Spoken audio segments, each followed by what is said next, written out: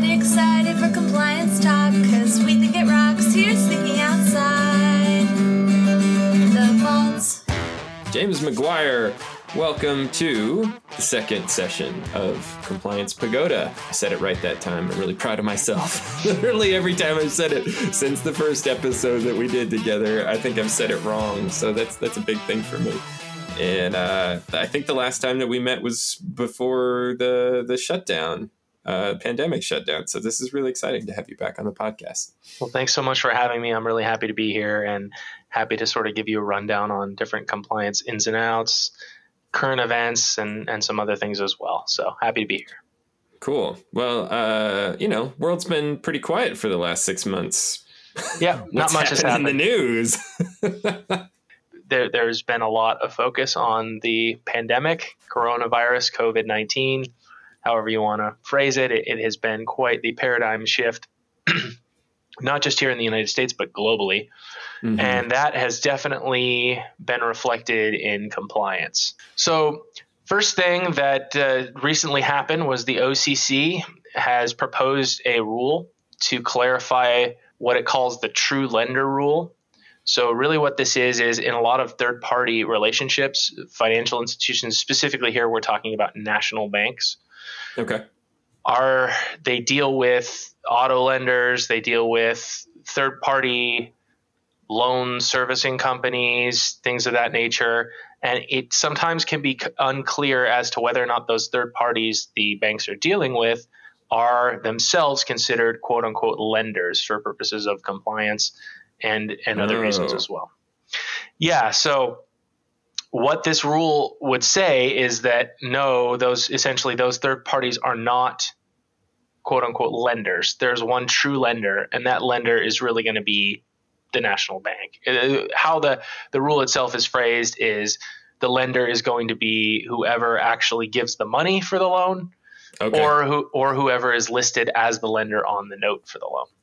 It should be one and the same, ideally. It might be some participation situations where it's not, but for all intents and purposes. So the reason why that's a good thing in the compliance world is I think it definitely clears up a lot of ambiguity and takes sort of the pressure and onus off of some of those third-party actors to work with financial institutions to offer loans to more people. So okay, so talking like a car dealership doesn't have to worry about being the lender because they're working with a credit union or a local bank to provide credit to their buyers. That's exactly right. Yeah. Okay. So this specific rule is an OCC rule. The OCC has jurisdiction over just national banks. However, it's sort of seen as kind of the first establishment of this rule that should hopefully trickle down in one form or another to the other regulatory agencies that deal with state chartered banks and those sorts of small local community banks as well as credit unions. So it's definitely a good thing. Another thing, next? Yeah. So another thing in the news that happened that isn't really directly related to COVID, but is just kind of an interesting development is there's been discussion of Ms. Julie Shelton being nominated as governor for the Board of Governors of the Federal Reserve. So why that's particularly interesting is Ms. Shelton has stated in the past that she does not necessarily believe in fiat currency, that she supports gold as kind of the metric for being a reserve currency. And so definitely more of a conservative bent, I would say, in a lot of her ideas around monetary policy. Why that's kind of a big deal is of all the regulatory agencies, the Federal Reserve tends to be, I would say, in my opinion, kind of the most conservative. Other way around, the most progressive. The most progressive, okay. Yeah, so you have individuals like Lael Brainerd who they tend to be more on the progressive end of things. So to have somebody who's got these really sort of traditionally conservative fiscal ideas potentially being nominated to the Federal Reserve, that could be a pretty seismic shift. Yeah. So there have been other proposed changes to regulatory rules that aren't necessarily related to COVID. I won't go too into detail on those, but things like the qualified mortgage definition, that's going to be tied more to sort of the rate on the loan versus Appendix Q. For those of you listening to this podcast who hate Appendix Q, hopefully that's going away in the future. So there are sort of these been long in the works regulatory changes that are starting to come about. There hasn't really been anything finalized on those, so I won't really go into detail on those here. Another one that Kasasa has dealt with quite a bit is the broker deposits rule, potentially changing to allow for a more, on one hand, sort of a more open process, but on the other hand, it kind of is going to require the FDIC's approval before different entities are exempted from the broker deposits definition. So that's something we've got our eye on, but really nothing finalized yet on that stuff. Okay. Is the comment period still open for that? It is. Okay. You know what? I apologize. It is not currently open. It was extended. It is extended, but it has closed. So we're currently awaiting guidance from the FDIC on what the final rule is going to be. Okay. So, interesting. Yes. So we had kind of before this call, we talked a little bit about some of the rollbacks. Right. You want to touch on that? Yeah. So I use the term rollbacks. I'm kind of hesitant to use that term because it almost implies that it's permanent. We don't know if these are going to be, so maybe temporary rollbacks would be a better term to use. But okay. So basically what you've got here is in response to the COVID pandemic, aside from things like the PPP that everybody kind of knows about, all these sort of assistance programs that are being run through banks, the federal regulatory examiners themselves are giving financial institutions a bit of a break on some things. So to provide an example or a couple examples of these sort of rollbacks or sort of hands-off approaches, the NCUA, which is the regulator who regulates credit unions, they have adopted sort of a remote compliance approach where they're going for more off-site. So pretty much everything off-site, examinations and supervisions. They put out this bulletin in March that's still technically active that essentially says that examinations will be conducted off-site, that credit union employees won't be forced to go to the credit union branch or location to retrieve documentation to give to these off-site examiners. So, and there's also been some relaxation in the schedule for certain examinations. So that's just one example of something that's happened there. And another example is the FDIC actually issued what I would consider a really helpful FAQ. And this was back in May 27th to be specific. So if you just look up FDIC coronavirus FAQ on Google or something like that, you can pull it up. But we'll include a link in the show notes. Great. So essentially what that has is it's not so much talking about examinations like the NCUA letter, but it has a lot of sort of practices that FDIC regulated banks can implement to not have to worry as much. Things like payment accommodations, dealing with delinquent loans, classifying TDRs, which is troubled debt restructuring. So dealing with a lot of kind of delinquent loans or loans where people aren't paying, sort of allowing for breaks on those kinds of things. There are also provisions dealing with CRA, which is Community Reinvestment Act. We talked about that a little bit on the last podcast, giving additional credit in certain situations for providing coronavirus relief. So it's not so much a rollback with those sorts of things as kind of adding additional bonuses or incentives for assisting customers with coronavirus issues. Gotcha. All right. Well, so that makes sense. And then we also, when we were prepping for this call, we talked a little bit about the Reg D. Right. What's happening there? So that's probably the biggest quote unquote rollback issue that's related to coronavirus. So essentially what they've done is, because banks aren't necessarily required to have the reserves that they were required to have before the pandemic. So reserves being you have to have so many deposits in order to lend a certain amount, because that's essentially been relaxed. There was a previous restriction where if you had what was classified as a quote unquote savings account, you weren't allowed to make certain transfers from that savings account more than 6 per month. You were limited to 6 transfers per month. And this is a pretty common, you may just be familiar when you open an account at your local credit union or bank. They say, oh, if you have a savings account, you can't do more than 6 transfers per month. That's because it relates to this law. Anyway, because they relaxed the reserve requirements, they also got rid of the 6 per month cap. Okay. So what that effectively means is if you have a savings account at a bank or a credit union, you can use that essentially the exact same as you would a checking account. You can withdraw from the account, you can deposit into the account, use it, have money going in and out of there, transferring to other accounts, what have you, internal accounts, external accounts, just like you would a checking account. Now, it's important to point out, though, that even though the law says that you can do that, institutions still, as their part of their policy, can and may impose their own caps on savings accounts. Okay, so it's not you're not forced to comply with this in the sense that you also have to change your product design to match this and make it. You don't get in trouble if you impose your own limits, is what you're saying. Right. If you're a financial institution, don't get in trouble for imposing your own limits.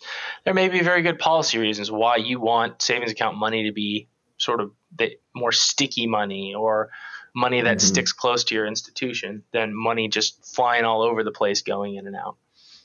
What it does mean, though, is let's say you want to give your customers a break. You want to advertise a higher rate of return on deposit accounts. You can, if you choose, at least for the time being, promote those accounts as being similar to checking accounts. You don't have to worry about the 6 per month restriction under the law.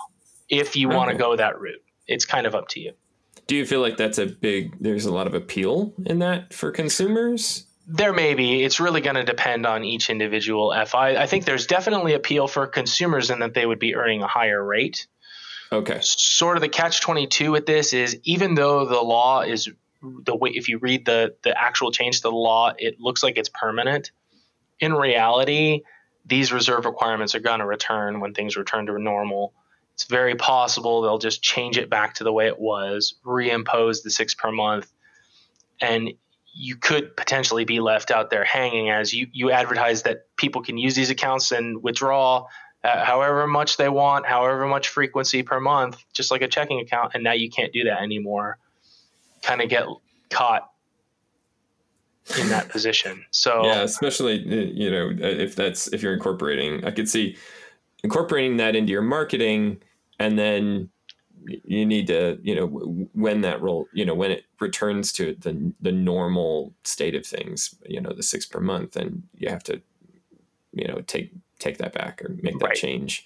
Anyway, it's just something that potentially provides more flexibility for FIs, and I'd say it's the biggest sort of quote unquote rollback change. Okay, great. Well, thanks for going over those. It sounds like there's some good stuff in there.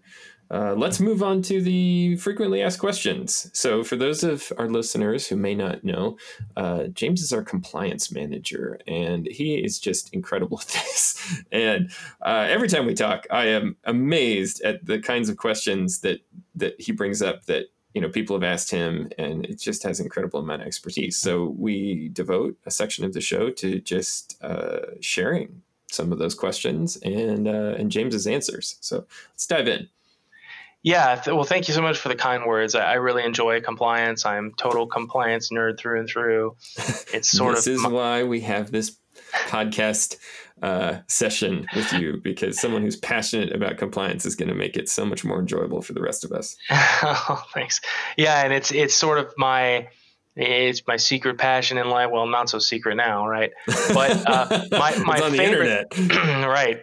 My favorite segment really of this podcast is going to be these FAQs, because they really get to sort of a lot of the questions that our Kasasa FIs actually ask us and then want answers to. So sort of the first question that we get quite a bit, which the answer may be surprising to some FIs out there, is regarding really marketing of deposit accounts. So this common question is, can my deposit accounts at my institution be advertised as quote unquote free accounts if those accounts potentially have overdraft charges and fees attached to them? This is very common, obviously, with Kasasa products, Kasasa Cash, Kasasa Cashback. We are very proud to advertise those as free accounts. We believe completely thoroughly that those accounts are quote unquote free as described in the Truth in Savings statute and regulation. They can be called free. Now, the question is, if those accounts have overdraft charges and fees attached to them, right, those are charges. So is it fair or is it even legal to advertise those accounts as free? And is this where we get into the wording around maintenance fees or monthly maintenance fees? Like the fact that some accounts you're paying for the privilege of having the account regardless of how much money's in it or whatever, versus like if you use the account a certain way, such as overdrawing it, there's just a fee for that.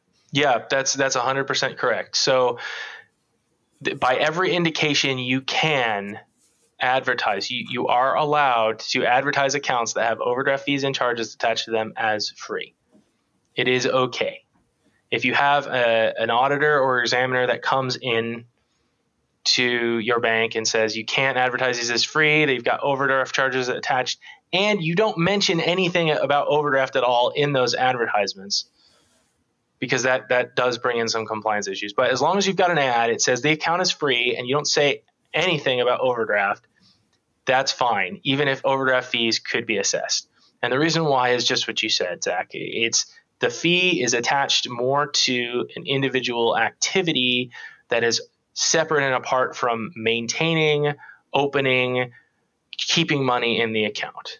I mean, theoretically, you could have the account for your entire life and never get charged an overdraft fee, but that's based on your behavior, not on the structure of the product. That's right, and it's how using the account the way it was intended to be used, right? Gotcha. You don't open an account and sign a signature card, open a deposit account with the intent, at least you shouldn't, ideally, with the intent of consistently overdrawing it, right? It's not how the account is intended to be used. Well, and so that doesn't hurt anybody but you as the account holder too. So, right, exactly, yeah. So I mean, if you look at, there's a lot of guidance out. There's guidance from the Federal Reserve when they passed the overdraft changes to the rule in 2005. It specifically says that you can advertise accounts as free, even if they have overdraft fees attached to them. It doesn't say that in the regulation. I'll give you that. It doesn't specifically say overdraft fees and charges are excluded from this issue, but that has been said in guidance before, and it's pretty commonly understood. So okay, well, and geez, I mean, we've got more than 600, almost 700 institutions who are using this language in various forms. And if they were in the wrong, I think we'd probably have heard about it, right? Right. Exactly. We do still hear of auditors from time to time sort of calling this out as an issue, but we always provide them the same guidance, and it's there. So if you have any questions about this, feel free to reach out to us, to reach out to our CST representatives, and that will definitely get passed on to compliance, and we can help with this issue further if anyone has any questions on that. Great. All right. Well, let's go on to the next question. And I'll play community bank or credit union leader, and I'll ask the question. So sure. In light of the pandemic, can I provide more beneficial terms and conditions without having to send out a new disclosure to consumers and or wait 30 days? Right. What's going on in this? And this has come up quite a bit, as you can imagine, in the last few months, with banks trying to appeal to their customers' concerns, sort of assuage their fears with COVID. So the short answer is yes, you can. As long as whatever perk that you're offering additionally is beneficial to the consumer. So it's not the term the regulation uses is adverse. So if it's not adverse to the consumer's interest, then yes, you can make that change to the account, even though it changes the terms of the account. And you are not required at that point to provide the customer with a new Truth in Savings disclosure or 30 days notice. That being said, it's a good idea to at least provide them with some sort of written description of the things you are changing. It's highly recommended best practice to do that. Also, honestly, it reflects well on you as the institution to do so. Definitely. And also the really big risk to keep in mind with this is, what do you do when COVID is over and things go back to normal? And let's say you turn the terms back to the way they used to be. You may think, oh, well, that's just reflecting the written truth and savings disclosure I originally provided, right? So no big deal. So technically at that point, what you're doing though, by moving things back to normal, is you're making a change that is adverse to the consumer. So then at that point, when you change things back, you would have to provide a truth and savings disclosure. Even if it's the same one you already provided, you're going to have to provide that again, or at least a notice of what you're doing, a description of what you're doing. And you're going to have to wait 30 calendar days before you can make that change. Okay. Back to the way it was. That is really helpful. I can see how that would be sort of confusing. For sure. So let's do the next one. Okay. Can I offer a promotion that ties account benefits, loan rates, etc., to sporting events in the community? Yeah, so this is one that it comes up quite a bit around the fall. Maybe not so much this year, because unfortunately a lot of sporting events and schools are going to be closed or postponed and things like that. But I think this is a good time to address this sort of concern. So one common iteration of this issue is a lot of small community financial institutions, banks, things like that, will run a promotion where they will say, open a checking account today, and if the local high school football team scores a touchdown on Friday, for every touchdown they score, you get an extra 0.1% APY on your checking account, something like that. So that you can offer that, but it's really, really not a good idea for a lot of reasons. This sounds, I mean, the thought that came to my mind when I saw this is like, does that get into the gambling territory? Right. So not only would something like that be considered straight up gambling in certain states based on those state laws, you have some states that are very, very restrictive when it comes to gambling, don't allow any even raffles or lotteries or anything at all. And you have some states where they do allow it, but that's completely controlled and sort of monopolized by the state itself. And that's an important source of revenue for the state. They don't want any competition. So there's that. But especially for banks, more importantly, there are what's called the anti-lottery statutes or rules, where a bank, and this passed in the 60s, it was because they were worried about the impression of banks being used as essentially casinos to gamble with depositors' money. They say a bank, not only can it not host what it calls a lottery itself, but it can't be even associated with it. So the reason why something like this might be considered a lottery is someone's coming into a bank, right, and they're opening a deposit account. Mm-hmm. So they're giving the bank business. They're giving the bank what the statute terms money or credit, right? Yeah. And they're doing that in the expectation that they will have a shot at a prize to be determined randomly. And the prize would be the higher interest rate based on the result of the football game. So arguably that's a lottery under the anti-lottery statutes, in addition to the gambling issues. It's just not a really good practice to do. A lot of community it sounds great, but then doesn't play out well. Yeah, a lot of community financial institutions, we've been doing this for 20 years, 30 years, 40 years, so they keep doing it. It's really, big success for them. I obviously compliance risk is going to be on those institutions. They can do what they want, but I consider this an increasingly risky practice. So gotcha. Well, that's, what, I appreciate you bringing that up, because the episode we just released, we were talking about seasonal marketing, and we've got this whole campaign that we've created for our institutions to be able to use and go ahead and start planning their Q3 and Q4 marketing strategies, and those are going to be, there's going to be some of the sports themed, advertisements and all that stuff. So I could see, if you're planning ahead for the second half of the year, this is very relevant. Now I'm curious, we're coming here to the end of the episode, but I am curious if there is a method that a bank or credit union could use that would kind of like tie in and support the local, football team or whatever it is, but that sidesteps this whole gambling swamp.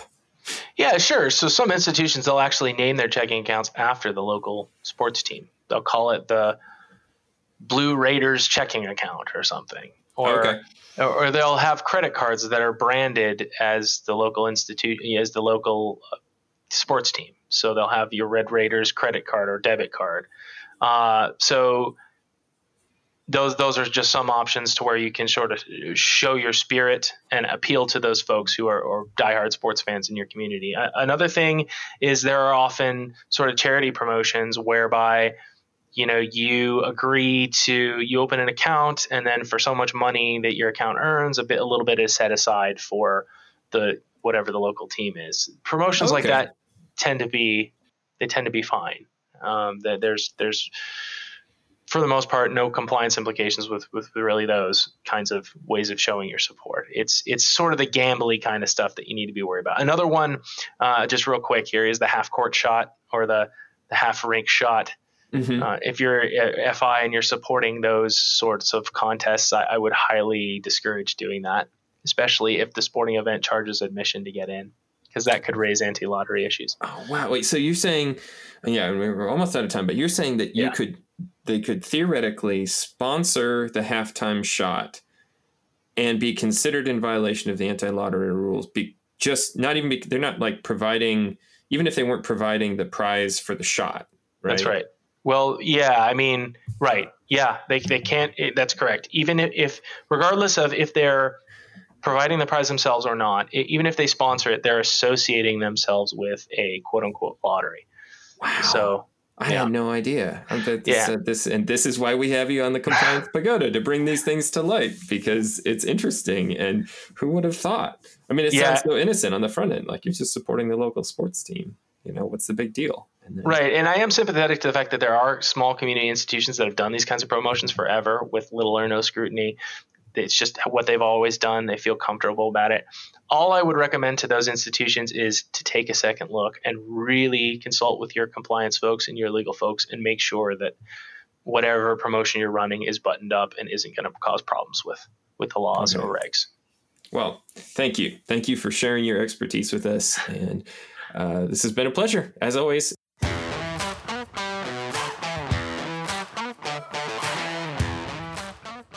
This podcast is for informational purposes only. It is not intended to create an attorney-client relationship or representation regarding any potential engagement. The information provided in the podcast is not intended as legal, accounting, audit, or other professional advice. If such advice is required, please consult with your own professional advisor or auditor. Thanks again for listening to Thinking Outside the Vault, a podcast produced and distributed by Kasasa. If you enjoyed this episode, please consider subscribing to our podcast in Apple Podcasts, Google Play, or Stitcher, and leaving a review. It helps other listeners to discover us. You can also send your comments and feedback to social@kasasa.com.